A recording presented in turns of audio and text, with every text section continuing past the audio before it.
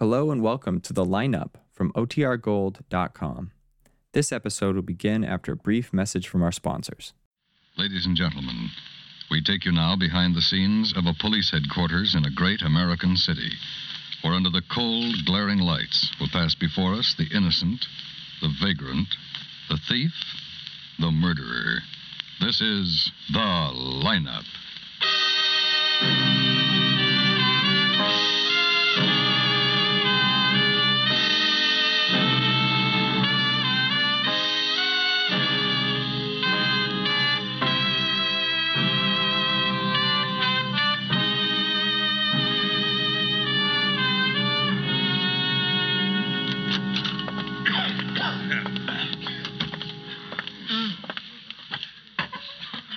Mr. Borton.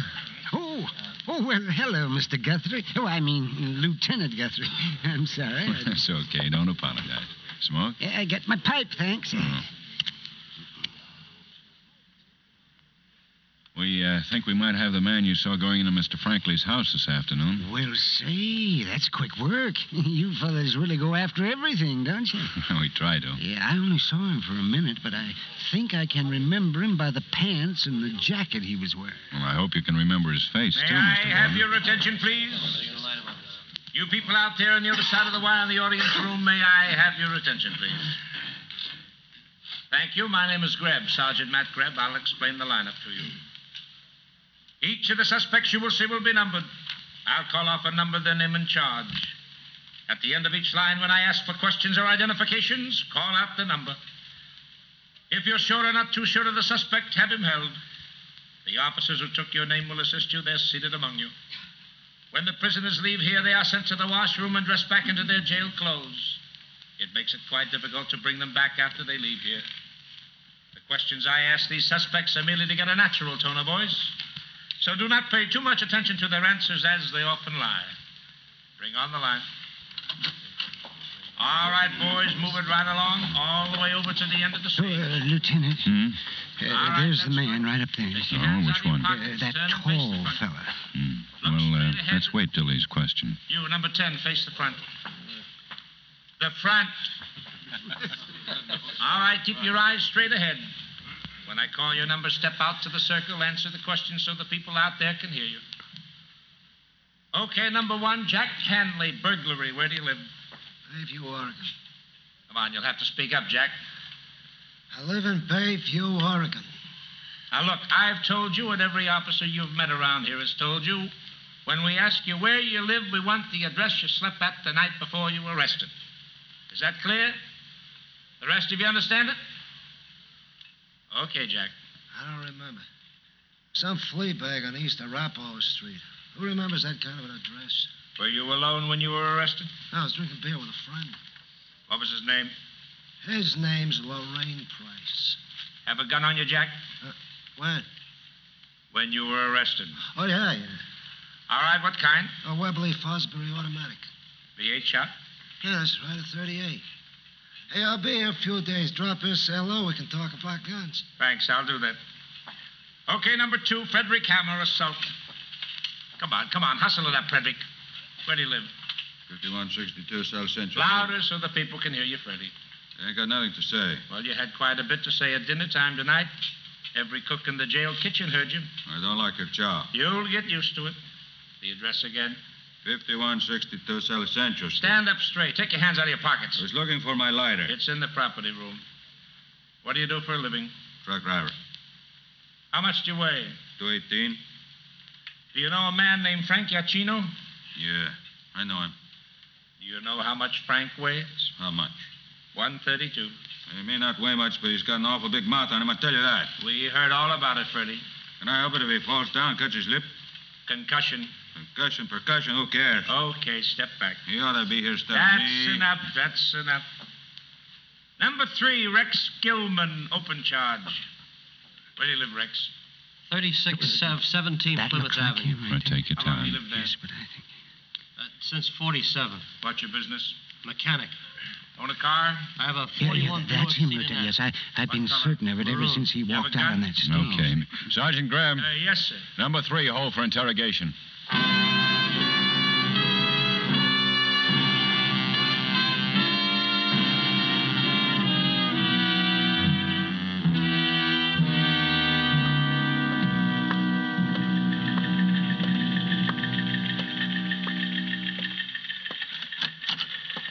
Hi, Ben. Hi. How's Mr. Franklin? About the same. Knife wound's pretty bad. A lot of internal bleeding, 3 transfusions so far. Oh. Any luck with Franklin's wife? Divorced in 1948 after 23 years of marriage. She's remarried, living in San Francisco now, wired. Carger's at the hospital sweating it out now. I relieve him at midnight, and Asher will follow about 4. If Franklin has anything to say, we'll get it done. Good. No prints on the kitchen knife that make any sense. I'm still hoping on some they picked up on a glass. What about Gilman? Borton identified him. Hey, Claude Abrams is in your office. He's Franklin's attorney. Advised Franklin on how to handle the thing with Gilman. Met him at the hospital. Oh? Mr. Abrams, this is Lieutenant Guthrie. Oh, glad to meet you, Lieutenant. How do you do? Keep your seat, Mr. Abrams. I understand you advised Mr. Franklin about this matter with Gilman, Mr. Abrams. Yes, I explained that he could take it to court, but I tried to talk him out of taking action because of the expense involved. However, he insisted. I even called on Gilman at his garage and explained what Mr. Franklin was going to do, hoping Gilman might rectify his mistake or refund the money. What was Gilman's attitude? Persecuted. Called Mr. Franklin several names. Mr. Franklin have plenty of money? Almost $250,000. Still got it? All except what Lillian, his wife, took from him. Seems funny he'd create so much ruckus over a small matter like this with a garage man if he has all that money.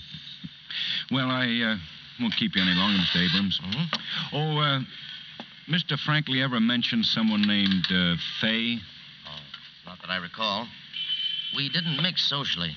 He mentioned the name several times in coma. Lieutenant, do you think that garage man did this to Mr. Franklin? That's what we're trying to find out, Mr. Abrams.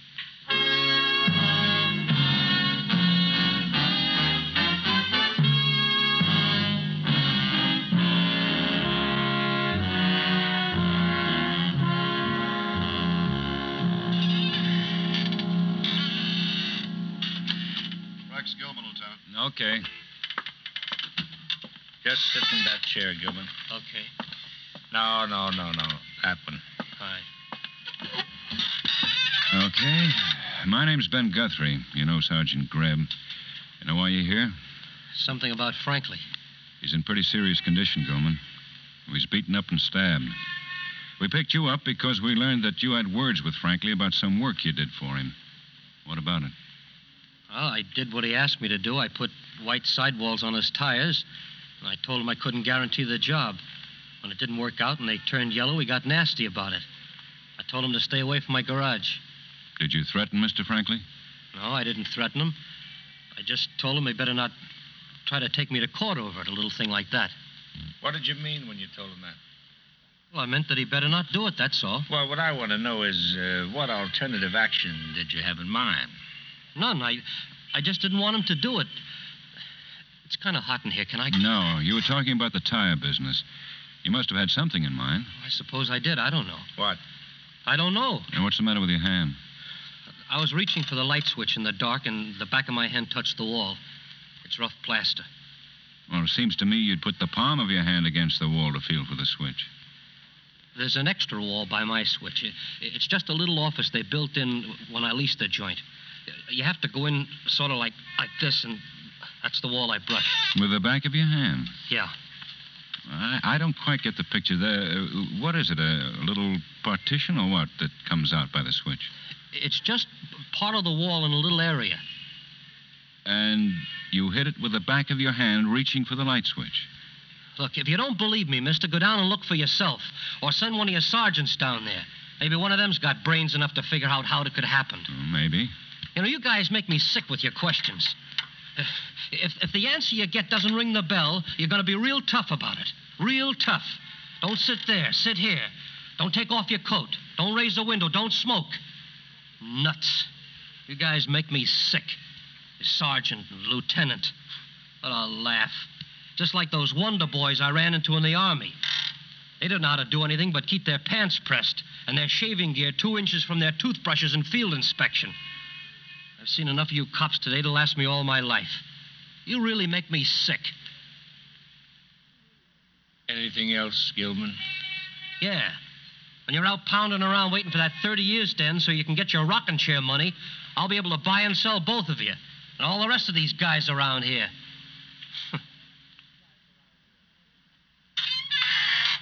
Well, When Sergeant Asher and Sergeant Quine questioned you earlier, did they ask you if you had seen Mr. Frankley today? Yeah. What did you tell them? I told them no. Did they ask you if you'd gone over to his house today? Sure. Well? I told them no. Doesn't quite check, Gilman. Mr. Borden lives right across the street from Mr. Frankley's house. He picked you out of the lineup tonight and identified you as the man who went up the walk to Mr. Frankley's house about 1:30 today. Okay, I was there. Where? At Frankley's house. At 1:30? Yeah, but he wasn't there. I didn't see him. Now, look, you guys, I went over there to see him about the attachment and the summons. He sued me for that lousy little bill. He wasn't home. I tied up my bank account this morning with some kind of a writ, and well, he wasn't there. Look, do you think I beat him up and stick a knife in him for that? When you went to his house, did you ring the bell? No. Did you knock? No. Look, I was pretty hot about the attachment and the summons. When I got to the house, I thought maybe he'd see me coming up the walk from his window or something and wouldn't answer the door. So I just opened it and walked in. I wanted to see him. I could say things to him in his house that I couldn't say to him in a courtroom. Things about the white sidewalls? Yeah. What'd you see in his house? What'd I see? Nothing. He wasn't around. I yelled his name a couple of times and then left. Did you go through the house? No. Not even to the kitchen? No. After you left his house, where'd you go? Back to my garage. The boy at your garage told Sergeant Asher you didn't get back until after 3 o'clock. Well, I stopped and had lunch. I forgot. What'd you have for lunch?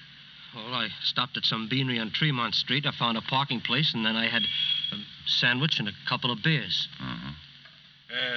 We asked you earlier if you'd been to Frankley's house this afternoon. You said you hadn't. Why did you deny that you'd been there? What do you mean? Well, what are we supposed to think, Rex? We're trying to find out what happened to Mr. Frankley. You tried to hide that part of it from us. We'll have to hold you. Check into your story more thoroughly. Well, how are you going to check what I've told you? I didn't have anyone around to prove he wasn't there in the house when I went in. Oh, you're wrong. There's one witness, Gilman. Who? Lawrence Frankley.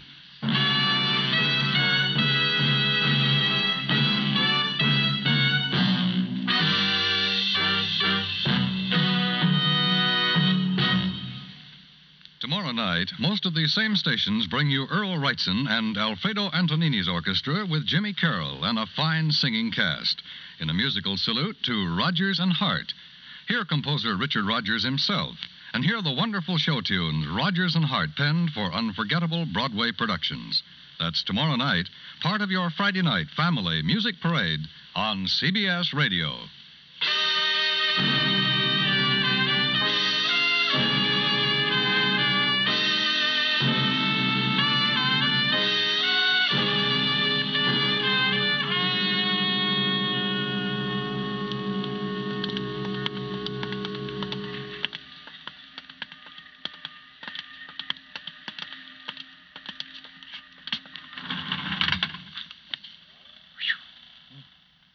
They scrub these places with ether? I don't think they even use it anymore. It always smells the same. Yeah. Hi, Van. Matt. Hi. Just in time. Down here. Think you'll make it? Well, we'll keep trying. Don't take too long. He's awfully weak. I'll want to put him under sedative as soon as you're finished. Okay, Don. Now, look. When we get in the room, Gilman, you just keep your mouth shut and do what you're told. Better put your cigarette in that. Oh. Okay, now remember what I said. Yeah, I know, yeah. Asher's in with him now. Please state your full name. Up close to the bed, Gilman. All right. Lawrence J. Frankley. Where do you live? 3232 Humboldt Street. How old are you, Mr. Frankley? I'm 53.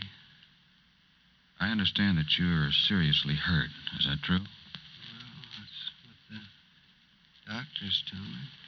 Are you willing to make a true and full statement of how and in what manner you came to the injury from which you're suffering? Closer, Gilman, closer. Right under the light. Can you hear me, Mr. Frankley? Yes. Who caused the injury from which you're suffering? Was it this man? Do you recognize him? Yes. Gilman, the man at the garage. Did he cause you these injuries? I did. Shut up. Mr. Franklin? What? Is Rex Gilman the man who beat you up and attacked you with a knife in your home today? Mr. Franklin, we have good reason to believe this man attacked you. Will you please tell us if he's the one? Mr. Franklin. No. Rex Gilman did not attack you? No. Hey, what did I tell you? I told you to shut up. Well, who did attack you, Mr. Franklin? Who did this to you? It was a woman. What was her name, Mr. Franklin? Where can we find her? I You've been repeating the name Fay in your delirium. Was it Fay? Fay who? Go away. I don't want to have anything done about it. Mr. Franklin, Doc. That's all, Ben. Guys, I told you. Get him out of here, Matt. Come on. I told you. You guys are going to look pretty silly, boy. Wait till I open up my mouth. There'll be newspaper I can find. Nurse, get the floor orderly and notify the morgue. One? Oh, thanks. Thanks. Doc, you sure he knew what he was saying? Well, you heard him answer everything else. Yeah.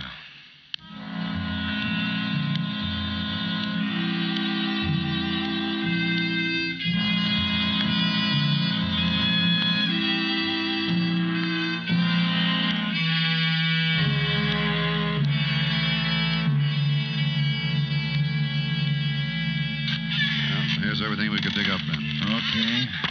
See, Frankly's been having a time for himself ever since his divorce 3 years ago. Advertised in the papers and joined a Lonely Hearts Club. Met several women. A man like Franklin using that means to meet a woman. Sound funny to you, Ben? Yeah. Well, maybe he had something definite in mind about the kind of woman he wanted to meet. Well, he saw 3 of them pretty regularly, all fairly young for him. Helen Bennett, age 29, this city stenographer. Madge Givens, age 29, this city waitress. Laura Vickers, age 31, this city also waitress. No one named Fay. Second names? Helen May, Madge Diana, Laura Christine. Well, we have enough suspects. Yeah, and more coming. He was having all sorts of fun. Carger and Murph are trying to locate the Givens woman. Laura Vickers, married 8 months ago, lives out on the coast. Helen Bennett's in the interrogation room with Papish and Carter. She says Franklin asked her to marry him last month. She turned him down. They're still talking to her. Hi. Billy and Grant came up with something. Oh? Been re-questioning people in the neighborhood. Woman came to see Franklin twice last week, so I'm off and drove a new CAD convertible, blue. Well, that doesn't sound like a waitress or stenographer. Well, what about these? Nothing like them. This one's in early 40s, blonde, nice-looking, well-groomed. 3 different people who remember seeing her said she was one of those kind you could give 10 or 12 more years and still not tell the difference. Anything on the car? No license number. A man named Masterson was pretty sure he's noticed a Cherry Hills plate frame on it. No CAD dealers in Cherry Hills. We're checking dealers all over town. I put some men on auto supply stores, too. If she bought the plate frames, one of them might have put them on for her. Mm-hmm. Better call Park Hill Division. That's nearest to Cherry Hills. Give them the stuff you have. Blue CAD convertibles aren't too plentiful even there. Okay. Oh, I talked to your witness Borden again. You remember her? Yeah. Said she always wore nice sport clothes. When the weather was nicer, saw her come by one day with some golf clubs stacked in the back of her car. Guthrie. Carger just called in. Tracked down Franklin's landlady. Name's Fay Seelig. Good. What's the address? 2479 Vista, Cherry Hills. Right.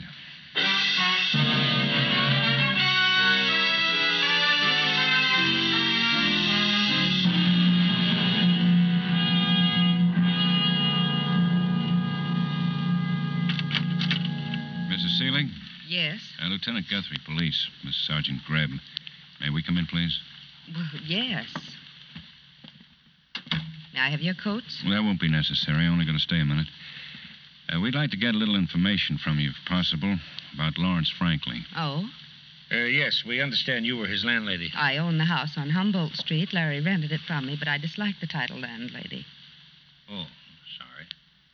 I suppose you read about his death in the papers. Yes, of course. I was very upset over it. I've known Larry for a long time.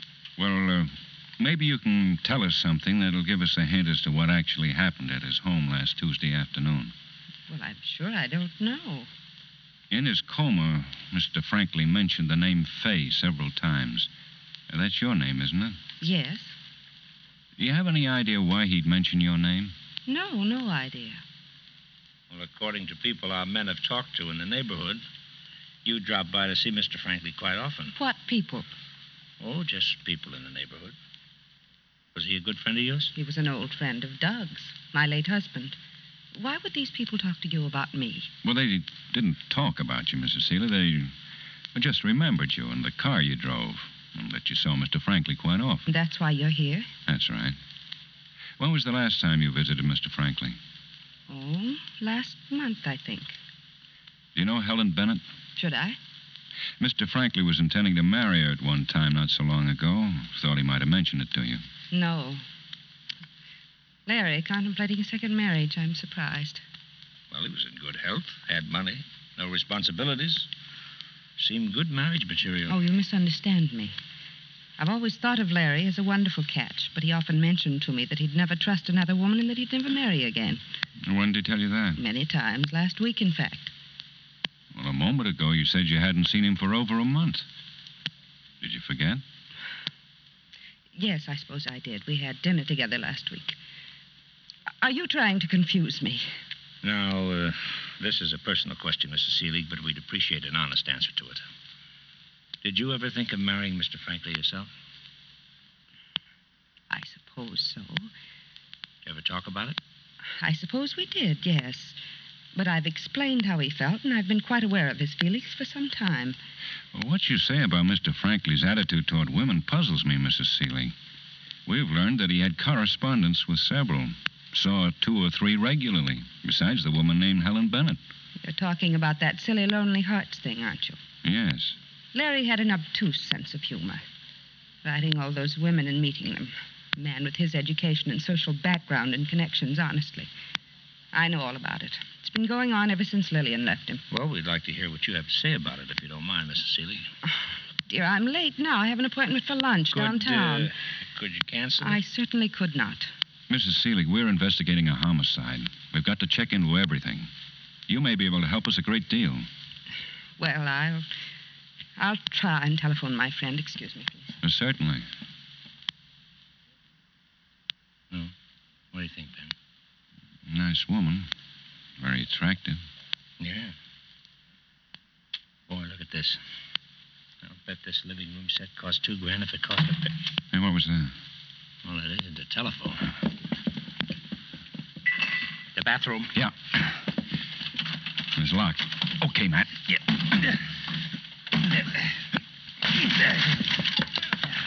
She's taken something. No. What did you take, Mrs. Seelig? I won't. Here it is, Ben. Oh, Lysol. Kitchen must be in the back somewhere. Eggs or milk should do it. Right, Ben. I want to die. Now lie quiet, Mrs. Seelig, and don't talk. Get an ambulance. Take it. What are you doing? Quiet. Now, here. Drink it. No. Drink it. Here we are, Ben. I'll get her head. All right, come on now. Try this. No. Oh, wait. Anything I can do? Just a minute. Oh, no. Oh, no. Well, it got down.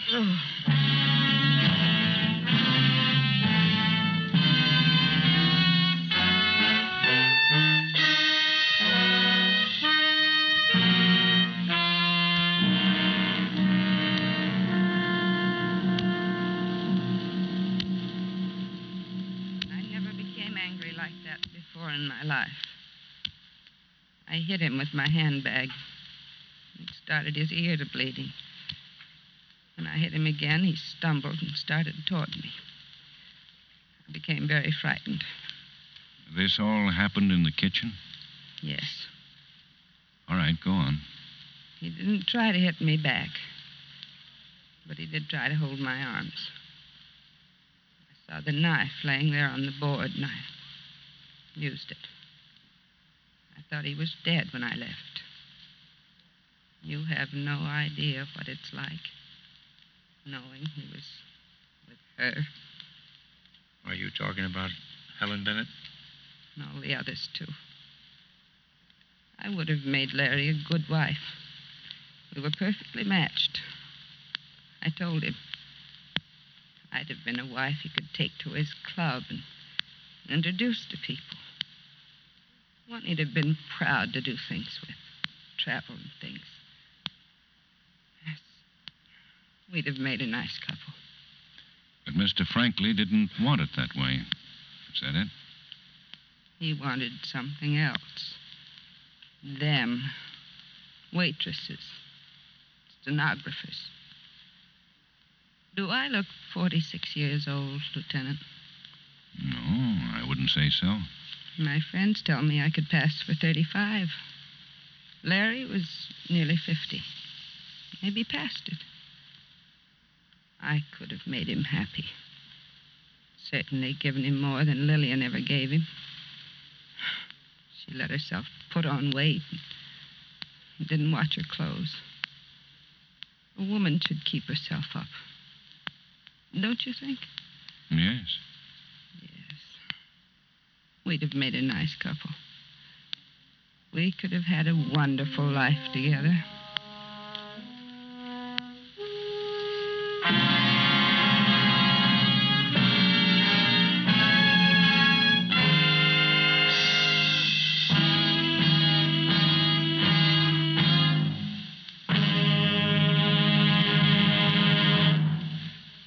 Lineup, where before you pass the innocent, the vagrant, the thief, the murderer. Listen again next week when we again bring you The Lineup. May I have your attention, please?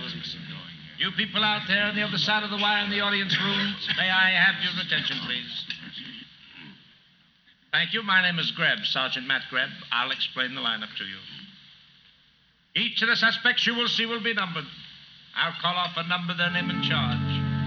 If you have any questions or identifications, please remember the number assigned to the prisoner as I call his name. At the end of each line, when I ask you questions.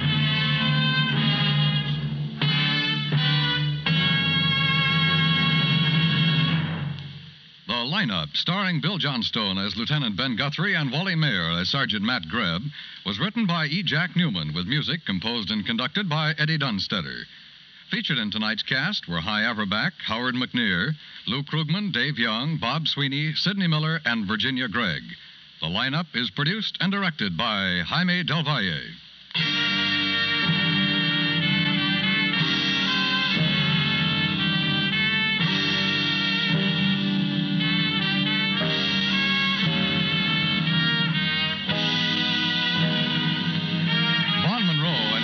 Making Company hope you'll all be on hand to join them this Saturday evening when songbird Betty Cox drops in to sing.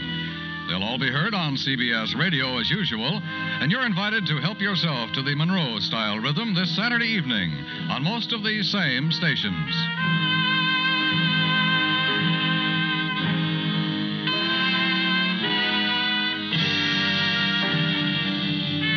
Dan Coverly speaking, and remember, you'll enjoy Theater of Today every Saturday in the daytime hours on the CBS Radio Network.